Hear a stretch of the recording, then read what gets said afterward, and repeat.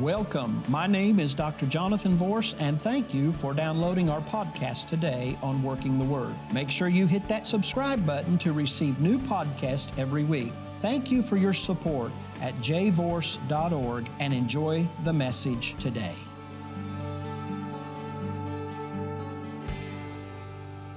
First Chronicles chapter 12, verse 32 says this, "And of the children of Issachar, which were men that had understanding of the times." Did you get that? Men that had understanding of the times to know what Israel ought to do. Somebody say, men that had understanding of the times. Of the times. The Bible says to know what Israel ought to do, the heads of them were 200, and all their brethren were at their commandment. I want to talk to you today about winning the lost of this generation. Let's pray. Father, thank you for the privilege and the honor of being able to stand here and convey this message today. I pray that you would touch me, flow through me, help me to speak words that's pleasing to you. Help me to get this point across. May it be received in the spirit in which it is intended, knowing that the heart of God is winning lost people to you. We give you praise for it in Jesus' name, and everyone said, Amen. Amen. Now, I chose this passage of Scripture in 1 Corinthians chapter 12 and verse number 32 as a springboard Scripture into what I want to talk to you about today, simply because of that phrase there, that there were actually men that had understanding of the times to show Israel what they ought to do. Now, in 1 Chronicles chapter 12, we find a list of David's mighty men. And in this list of David's mighty men, there are different ones that had different things to do. Some were valiant warriors and all of that. But when you get to verse 32, and it talks about the men of Issachar and their brethren, about 200 and their brethren, their job was to study the seasons, the days, the years, the times, the culture, the political culture, and the generational climates of their day so that Israel would know what they were supposed to do.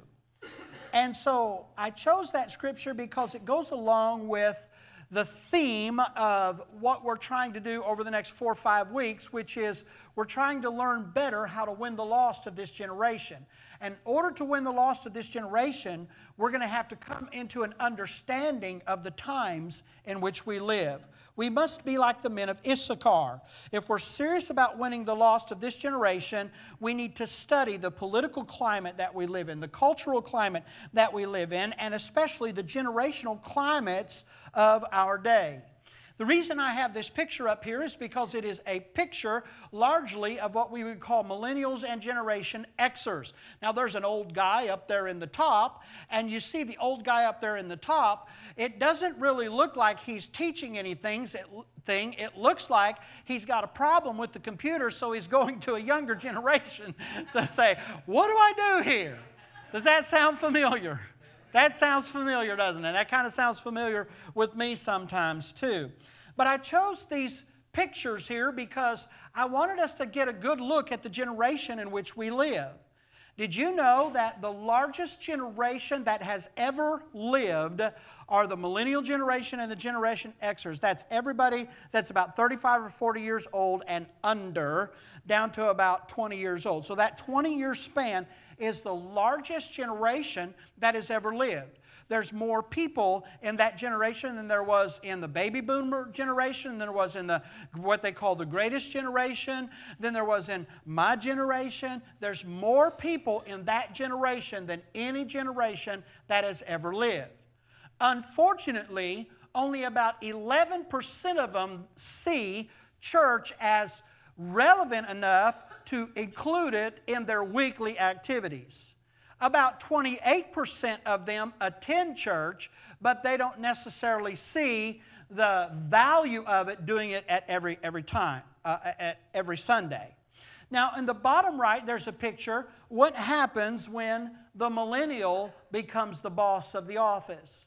You see the difference in the generations here. I know it might not be bright enough. We had to change this, but it might not be bright enough. But you look over here, and here's a guy that's just kind of like, he looks like he's stuck in the middle of the generations. He's like, okay, this is my new boss, I guess. What am I supposed to? Then you look back here in the back, and you got an old guy sitting there in the back, and he's like, I'm just going to get over here in the corner. I think this is a bunch of nonsense. And then you got somebody over here who's just not giving him attention at all. This guy right here is another one's kind of caught in the middle. But these two gals right here, they're kind of his generation.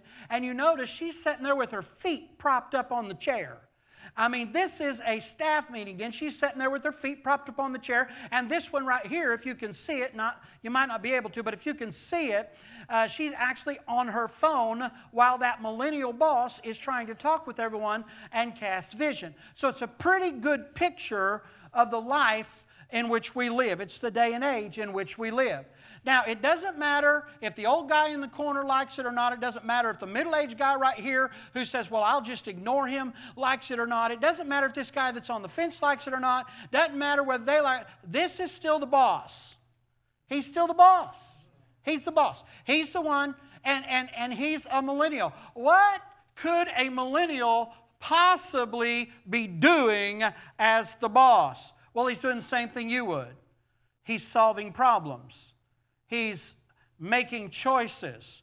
He's setting strategy for forward projections and all of that. And so we could just go on and we could just work these pictures over, and that would help us explain. I think the pictures pretty much explain it, but it would help us better understand what we're trying to say.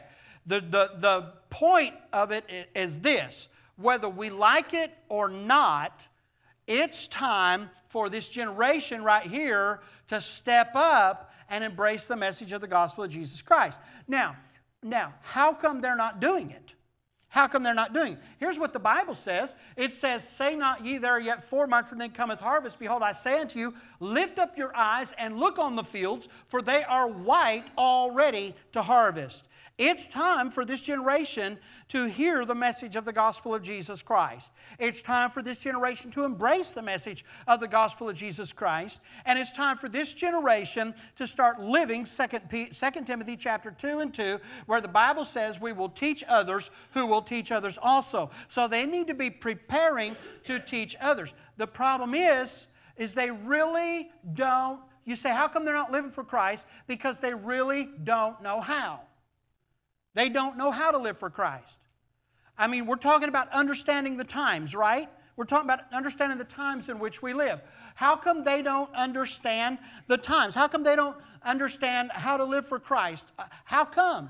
Because the attitude of the generation that raised them is not conducive to an attitude that could actually get knowledge into them. Listen to me very closely. Now, this is the hard-hitting part of this message, okay? And I love you and I want you to know that, but I'm just going to teach you and tell you the way that it is, because we're not going to be able to sugarcoat this thing and win them to Jesus. At 25 years old, a lot of them have their own home, they have their own car, they have their own job, they have a wife, they have children. They're grown-ups. They're grown-ups. 25 years old, 28 years old, 30 years old. Whether we want to accept it or not, they're grown-ups. And here's the hard question that I'm asking you right now. It's simply this: how would you have reacted if your parents' generation would have treated you and viewed you the way that you treat and view this generation? Would you have revolted against them? Would you have said, well, you know, I tell you how, I'm going to be honest with you, okay? I'll tell you how I would have been. I would have rebelled. I would have said, you're going to treat me right, you're going to treat me like a grown-up, you're going to respect me for who I am, or you don't have anything to say that I want to hear. And for some reason, we feel like that we can shame them, or not we, but you understand what I'm saying. There's people that feel like that we can shame them into accepting the message of the gospel. Here's a question I want to ask you.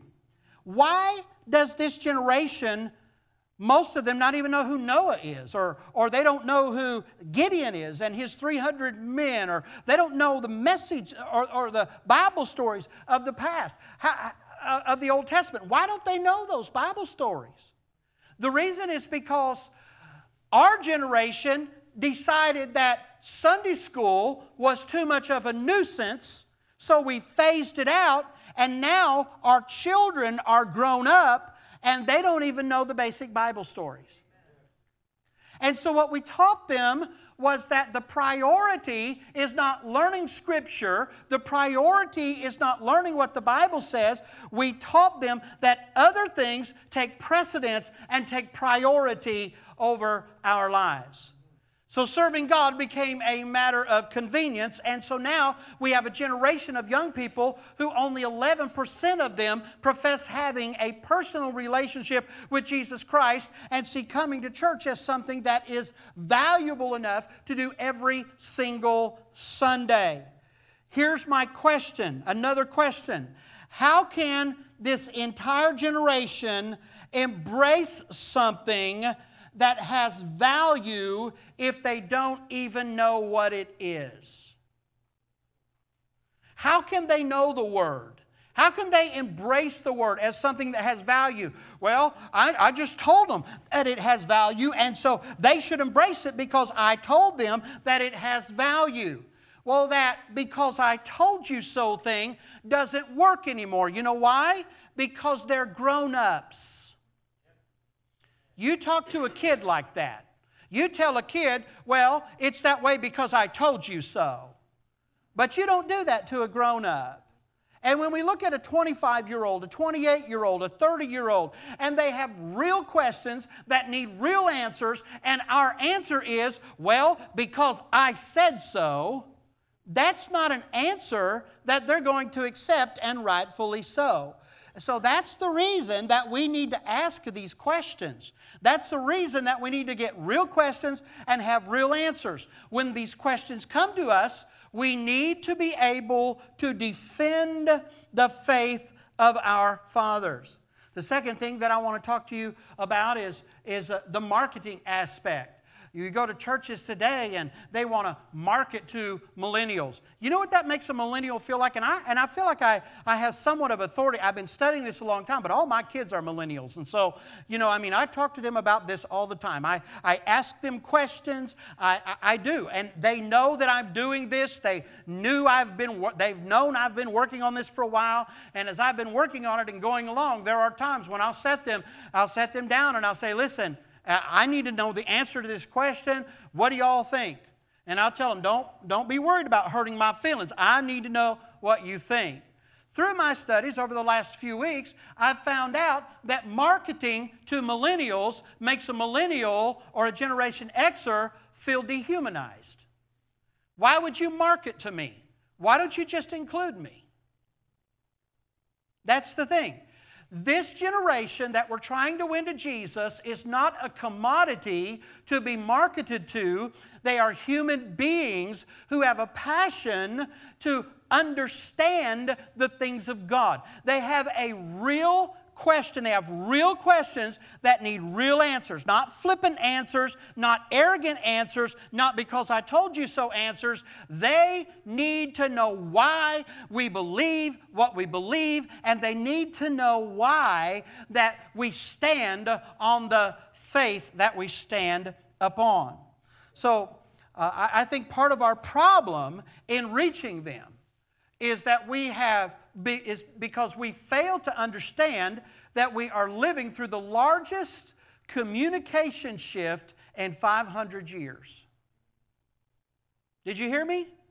We're living through the largest communication shift in 500 years. Somebody asked me, they said, how come we're not reaching a lot of them? And that's really, I've listened to a lot of different things and talked to a lot of people and had a lot of conversations with some of them with successful pastors that are about my age that's reaching the generation. I've sat down, I've talked with them, I've asked them questions and things like that. And I've asked them, I said, and how come what are you doing that other people aren't doing? What is it? And this thing keeps coming up. The church as a whole, the general church as a whole, is not working in the field where they're living. The largest communication shift in 500 years. If you want to get to a millennial, post something on Instagram. Put it on Facebook. Have a Snapchat account. Now, let me continue on here, because part of our problem is that we have failure to understand. The second most visited site on the internet today by 40-year-old and younger is YouTube. Here's something that a lot of people don't know. YouTube is a search engine. Mark is on YouTube all of the time. My son, who is 24 years old, he'll be 25 years old, he had another interview today to move to a different part. He works for the county, to move to a different part of the county to work in community gardens. I honestly hope he gets that. I mean, he loves farming. He loves that stuff. And he called me, and he was excited. He said, Dad, this interview went really well. I said, it did. He said, yeah, they asked some pretty tough questions. I said, did you have the answers? He said, I sure did. He said, you remember all of those years that everybody was laughing at me because I was sitting around and just watching stupid stuff on YouTube all of the time? He said, if I wouldn't have done that, he said, I wouldn't have been able to answer these questions today, Dad. But because I had all that knowledge stored up from farming and watching all these YouTube videos and everything, he said, I was able to answer the questions, and I got a good shot at having that job. Let me tell you something. 35 years old, 40 years old and under, that's where they are. They're not watching ABC, NBC, CBS, Fox News, CNN. They're not watching MSNBC. They're not watching that. They are subject specific. They're subject specific. So what they do is they go to YouTube and they type in what they're interested in, and they pull up videos of what they're interested in, and they'll sit there all day long and watch video after video after video off of YouTube. I'm just curious. I don't want you to raise your hands, but I want you to have something to think about here, because this is the foundation message of this Real Talk series. This is the why that we're doing. You know, your why power will keep you when your willpower runs out. And so this is the why that we're doing this. I don't want you to raise your hands. I don't want anybody to be embarrassed. But I wonder how many of us in here actually have a YouTube account. There's a few of you that do. The younger folks definitely do.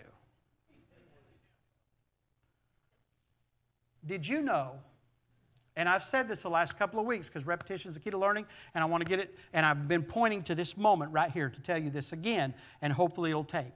Did you know that last month there were 538,000 searches on YouTube by people that are 40 years old and younger on how do I study my Bible? 538,000 searches. That's a big harvest.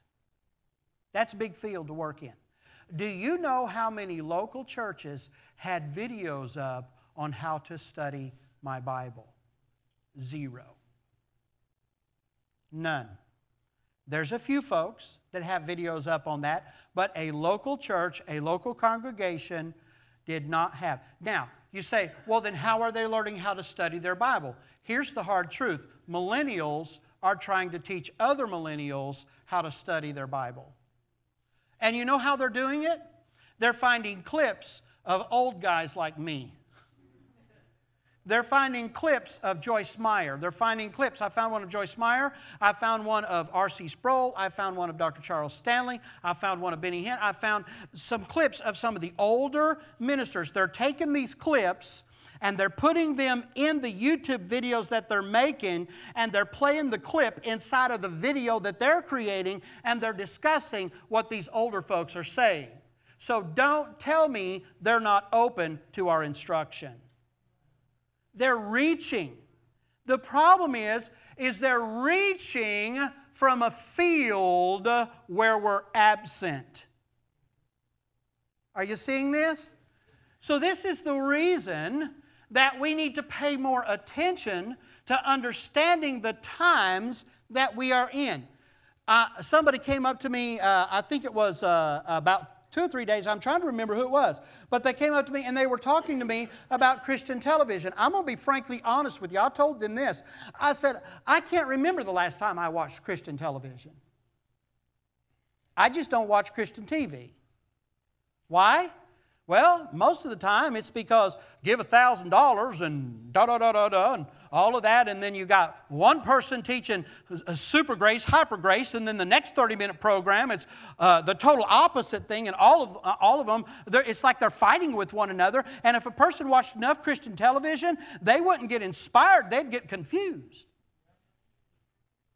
And besides that, everybody and their brother got a Christian TV thing going on now. I mean, if you really go and look, I mean, you got all kinds of, I mean, not only do you have TBN, TBN's got like 38 different networks now. And then you've got Daystar, which is probably the best one, in my opinion, out there. And then, of course, you got Isaac TV over in the Middle East. And then you have the Inspiration Network. And then you have Sunlight Broadcasting Network. And then now, what's his name has his own, Rod Parsley has his own. And you just go on down the line. Hillsong has their own channel. And there's just all kinds of people now that's out there in that marketplace. Well, what they're doing is they're chasing the tail of a dog, and that dog has quit wagging that tail, and that dog has moved on.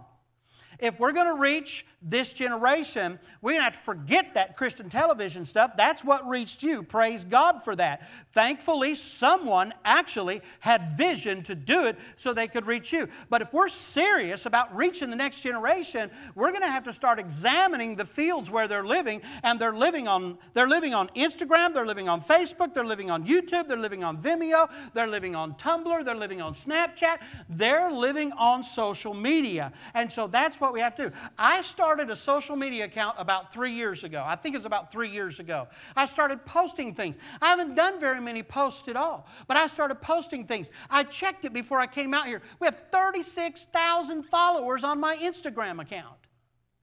I'm not saying anything that would make you say wow backwards or spell mom upside down and say wow. Nothing like that. It's just people who are wanting to be connected. On our Facebook account for the church, we have over 33,000 followers just on the Facebook account for the church. We upload our videos, we do these things, and so that's where they are. That's where they are. And so this is what we mean by understanding the times in which we live. We have failed to understand up to this point that we are living through the largest communication shift in 500 years. Now here's the hard truth. The pulpit on Sunday morning is not the only place that you can preach the gospel. Did you hear me? All of us have a responsibility to share the message of the gospel of Jesus Christ with those around us. I challenge you today, if you don't have social media accounts, go home. They don't cost anything. Set them up. Don't fall into the trap of putting your garbage and everyone else's garbage out there. And don't do the little bait text like, I'm feeling horrible today. Oh, I don't know what I'm going to do. Just so people say, oh, what's wrong? Oh, don't do that nonsense. All right? Don't be doing that. But just start loading that stuff up with the Word, with words of encouragement, letting people know that God loves them and God cares. Can you imagine the influence that the church would have if they would just chunk the junk and just get on with God's program when it came to social media? Wouldn't that be amazing? Oh, my goodness. So I want to encourage you. Yeah. I want to encourage you to do that. So here's what I want you to know. The harvest is there, and that's where it is. That's where the harvest is. Okay?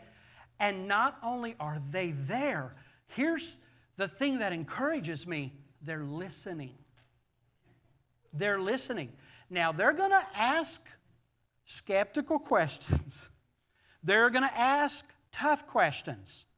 And they're not going to want flippant answers. They want the real answers. They want us to share the message of the gospel of Jesus Christ in a very real way. Well, that falls in line with what the Scriptures tell us. What does the Scripture say? Oh, here we go. Let's see. All right, here we go. The gospel, let me read this Scripture first, and then I'll get to that. Okay, here's where we are. 1 Peter chapter 3, verses 15 through 16. It says this, "But in your hearts revere Christ as Lord. Always be prepared to give an answer to everyone who asks you to give the reason for the hope that you have, but do this with gentleness and respect." That's what it says. "Keeping a clear conscience so that those who speak maliciously against your good behavior in Christ may be ashamed of their slander." There you go.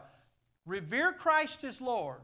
Always be prepared to give an answer to everyone who asks you to give a reason for the hope that's inside of you.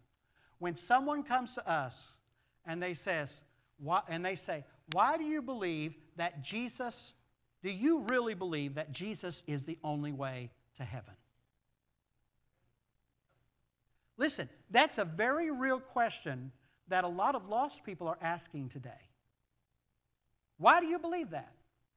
You can't just say, "Well, because the Bible said, Jesus said, I am the way, the truth, and the life. No man comes unto the Father but by me." You know what the next question is going to be if you come off with that? Well, how do you know the Bible's even true? You see what I'm saying? The greatest defense, listen to me very, very closely here. The greatest answer, not defense, the greatest answer that you have to lost people for the faith that you hold dear is your testimony. Did you hear me? The greatest answer that you have to people who have questions about the faith that you hold dear is your testimony. Jesus' method of operation was tell a story and expound on a truth. That's what he did. He sat down and taught them saying, and then it would go into a parable that Jesus would share. A parable's a story. Jesus would tell a story. Your story is your parable. Not just the story of your salvation, but the stories in your life where it looked like all hope was lost and God showed up. That's your greatest defense. That's your greatest defense. That's the greatest tool that you have.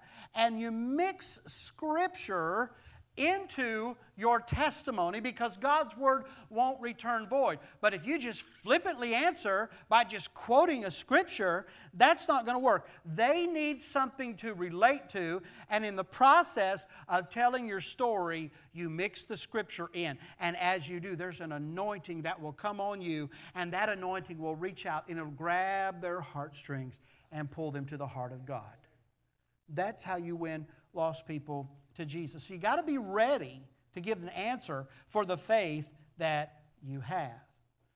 So, how do we win them? The solution is that the hope of the world is the gospel of Jesus Christ.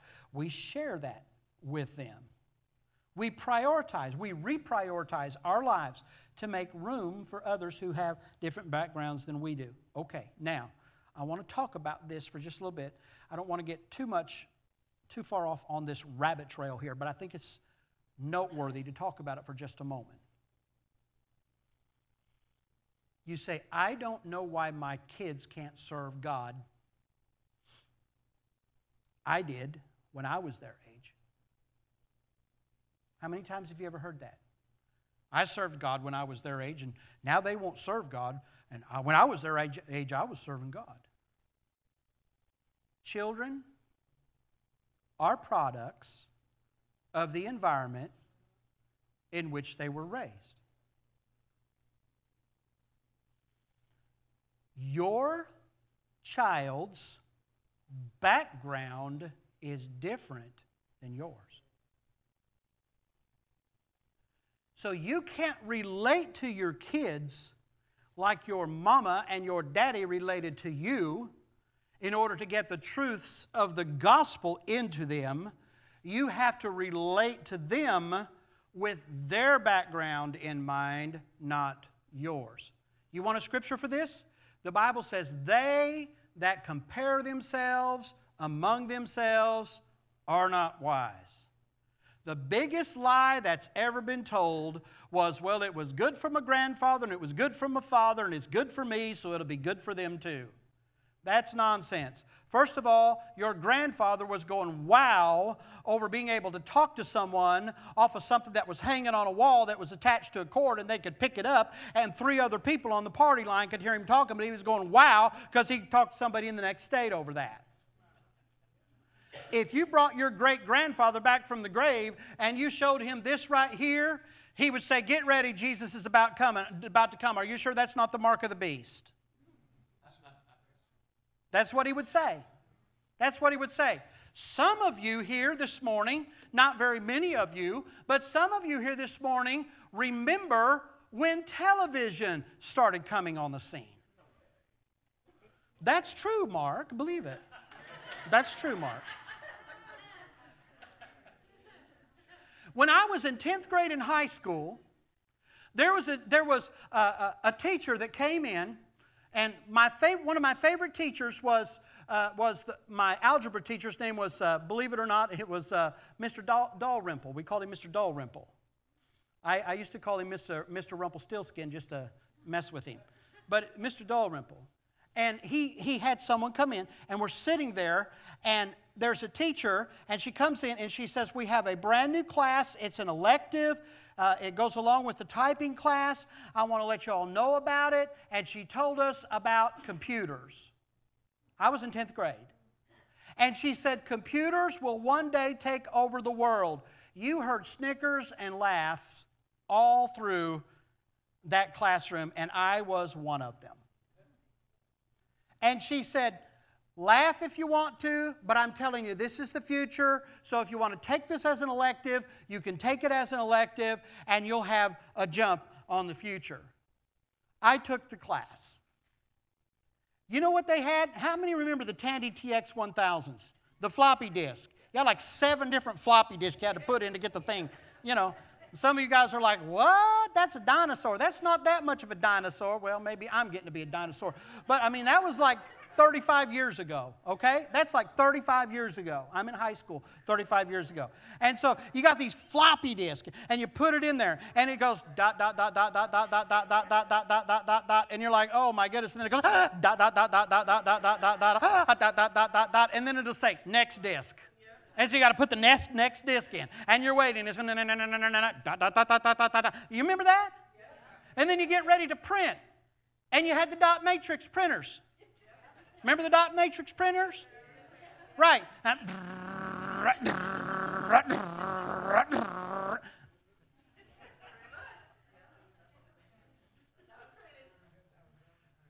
can take my phone right here, right now, and I can find a document that's on my computer from my phone right now. I can find a document that's on my computer, click print, and it'll print in the office. Off of my phone, and it's not attached to anything that you can see. Understanding the times. Your children's background is different than yours. It's different than yours. Here's my question. Do you love your kids? Do you want them to serve God? Would you do anything for them to help them serve God? Then why not learn their world? Why not learn their world? So over the next few weeks, we're going to take these chairs right here. And I want to thank Scott and Janet Strysik, by the way, for letting us borrow them. They look beautiful up here, I think. We can take these chairs, and we're going to put them down here during the offering every week. And we're going to set up a little seating thing, and we're going to do it in a conversational way, because that's how this generation understands the most. There's more connectivity when there's conversation. The first week, Mark's actually going to be asking me questions. Y'all pray for me. That's next week. Y'all pray for me. And we're going to sit here, and we're going to do about 4 or 5 questions a week. And we're going to take 5 to 10 minutes and try to answer those very real questions. Now, before you get too crazy, I know what the questions are going to be, okay? I have studied what some of the top questions are that this generation has, and so I've been studying on a good way to answer those. And so, but I've given them the liberty. You can ask any follow-up you want. You can just keep asking follow-ups, and I'll try. And then we're going to take and we're going to clip every single question, 5 to 10 minutes. We're going to clip every single question. We're going to put the heading on it, and we're going to download it to YouTube and IGTV, which is Instagram TV. And when this generation goes looking for the answers to some of those questions, our videos are going to be popping up to try to help them. Listen, we are venturing into this harvest field. You know why? Because we love them. Because we love them. And I refuse to give up on them. I'm not going to let them just go to hell because they don't talk my language. They don't, I need to stop. Well, you know what we did last night? I'm just like, dear Lord. So, Luke and Susie, they live in the parsonage. And so the air conditioner went out. So they're at our house until Wednesday when they get it fixed. So last night, it's about 6:30. And they come in and they said, "You want to go with us? We're going to play Pokemon Go." I said, "What the heck is Pokemon Go?" So you know what they did? They said, "Well, the church is a Pokestop," or whatever you call that, a Pokemon stop. I said, "It is." And so he begins to show me how that this is a great advertising tool for the church. There's people that will search this church out just so they can battle over this church sign. Just pow, pow, pow, pow. And then when they conquer it, then the picture of the sign comes up and there's the advertisement for the sign. I'm like, "Oh, cool, cool, cool." But I'm still not going to play. I'll go with you, but I'm not going to play the game. Well, Donna had already downloaded it to her phone. So we leave my house. I've never been on a Pokemon run before. We leave our house. The next thing I know, we're sitting at the fence of the Hudson Cemetery. And they're all on their phones. You got Robert, you got Susie, you got Luke, and you got Donna, and they're all like, "Get him, get him, get him, get him, get him, get him, get him, get him, get him, get him." I'm sitting here like, and so here's what I asked them. I said, "Do they have Pokemon stops down by Starbucks? I mean, can we go down to Starbucks?" First of all, that's kind of cool, okay? I don't know. I still don't understand it. And so I'm talking about talking their language. So they're sitting here and they're naming all of these different things and they're having this conversation. And I looked at them and I said, "You know something?" And yeah, there was Pokemon stops at Starbucks. We went to Starbucks. And so we're going through the drive-through thing. And so I looked at them, and they're just talking and talking and talking. And they're all of this crazy stuff. And Donna's like, "Oh, I got this one, I got this one, I got." And so they're like, "There's a gym, there's a gym, there's a gym. Oh, let's get this gym. There's a gym here." And so I thought we were going to go to a gym. I thought it was like a stop. I thought it was like a gym, like a workout gym, No, it's like, I said, "Oh, like the Jewel gym." And so they're calling the names. "Oh, you got this red whatever." I don't even remember the names of it. Finally, I looked at them and I said, "If anybody didn't know any better, they'd think y'all were just speaking in tongues." I said, "It's nuts." This is what I'm talking about. This is what I'm talking about. This is their world. It's where they live. It's the things that interest them. So if we're serious about winning them to Jesus Christ, then we have to venture into things that we don't understand and things that we might not like at first. I just enjoyed hanging with my kids. I told them, I said, "Look," I said, "y'all go ahead and play that." I said, "It's very entertaining for me to sit here and watch you and listen to you. But frankly, I don't have time to add that to the things that I'm doing. Now, getting ready to close here. In Titus chapter 2, verses 3 through 5, the Bible says, "Let the older women teach the younger women to be reverent in behavior, not slanderers or slaves to much wine, and teach that which is good. Train the young women to love their husbands and children, to be self-controlled and pure, working at home, kind and submissive to their own husbands, that the word of God is not reviled." Now, that's the Bible. That's what the Scripture says.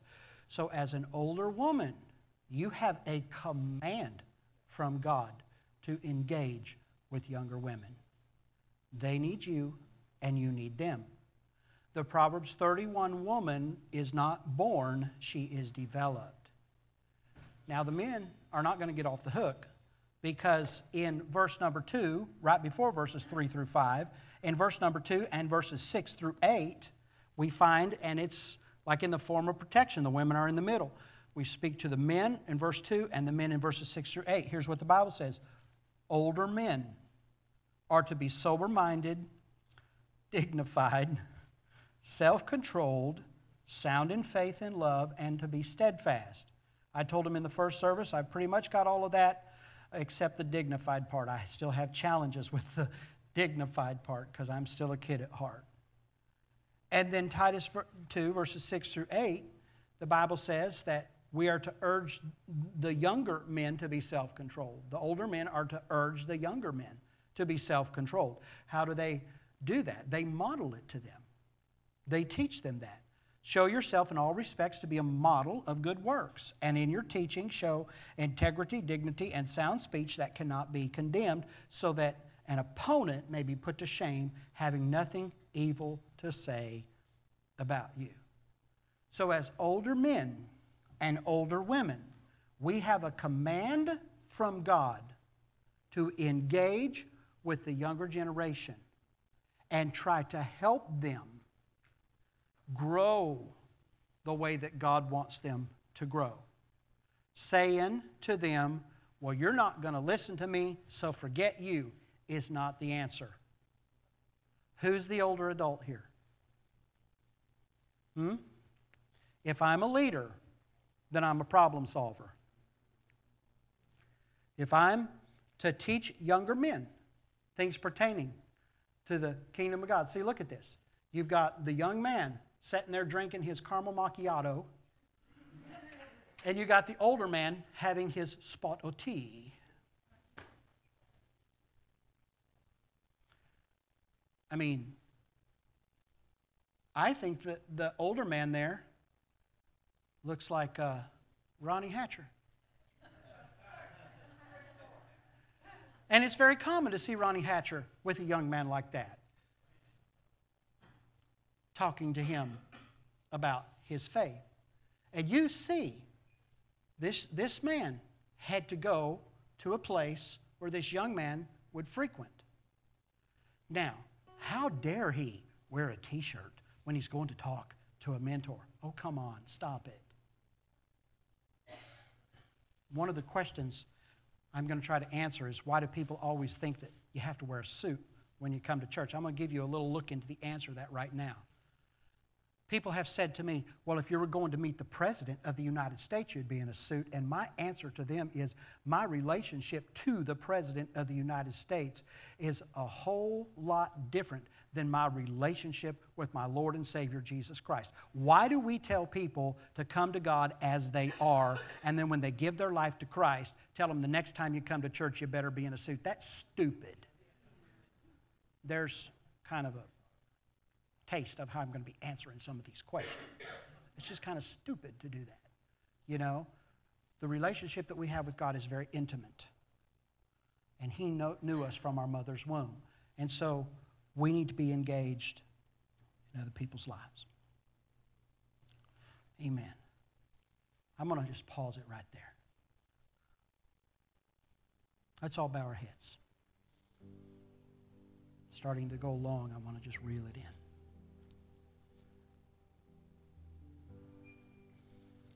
Father God, right now,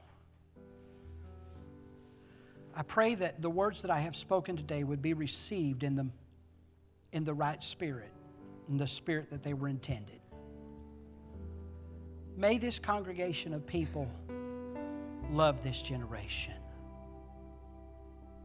Put them in our hearts, God.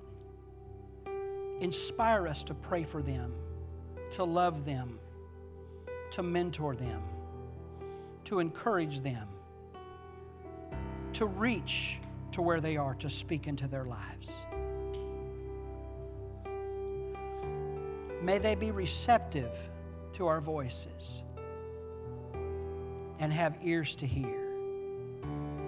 I come against any condemnation spirit. There is no condemnation to those who are in Christ. Father, I pray that you would just give us a love for this generation. And over these next few weeks, that you would just teach us how to not just spew out an answer, but how to actually communicate it in an effective way. I pray for every young person that's in this place today, that your love would be extended to them, and that they would be more than just hear about it, but that they would sense your love, that they would feel your love right now, right this moment. Let them feel your love. Let them know, like they've known all of their life, Lord. Let them know it in a way as if they've known all their life, God, that you love them deeply, that they're dear to you. And Lord, if there's anyone here that doesn't know you as their Lord and Savior, God, I'm asking you to reach down and let the scales fall from their eyes this morning, that they would see their need to give their life to you. Soften our hearts, God.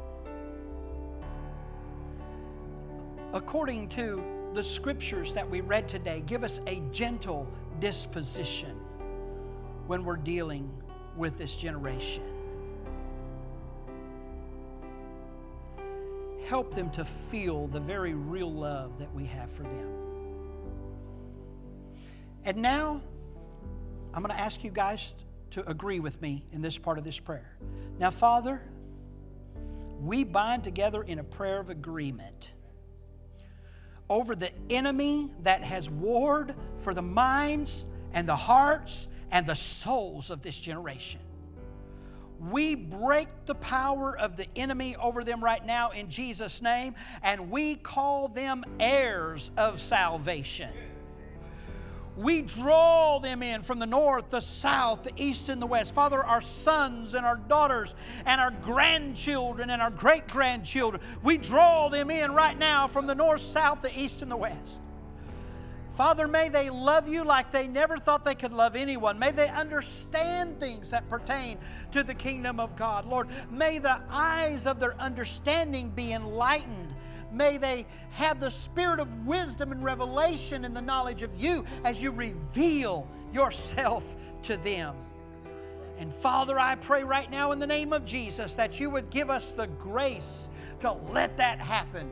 Lord, as you raise up leaders in this generation, Father, I pray that you would give us the grace to embrace them, to strengthen them, to uphold them, to lift them up, to get in their corner and to push them forward in you.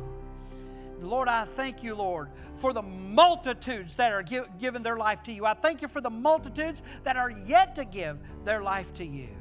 And I thank you, Lord, that it is not a generation where just 11% of them want to serve you. Lord, I thank you that it's a generation where 100% of them want to serve you. Lord, I thank you it's a generation of revival. It's a generation of power. It's a generation of passion. It's a generation of anointing. Father, I thank you for that, Lord. Our sons and our daughter, our seed will praise you, oh God. Hallelujah. We give you praise for that, Lord. We give you praise. Not only will they praise you, but our seed will declare the works of the Lord. Our seed will pray powerful prayers, that miracles will take place, that lives will be changed, that deliverance will happen, that there will be a supernatural revival in this generation, in this nation, in our community also. We decree it, we declare it, We stand in agreement, we pray, and we believe it in Jesus' name. We need a move, God. We need a move of God. And we make ourselves available for that movement in Jesus' name. Let's stand. Come on. All over this sanctuary. Let's stand. Thank you for listening to Dr. Jonathan Vorse on Working the Word. We appreciate your love and support. Visit www.jvorse.org to give a gift today. Don't forget to subscribe and enjoy the rest of your day. Always remember, the Word will work if you work the Word. Be blessed.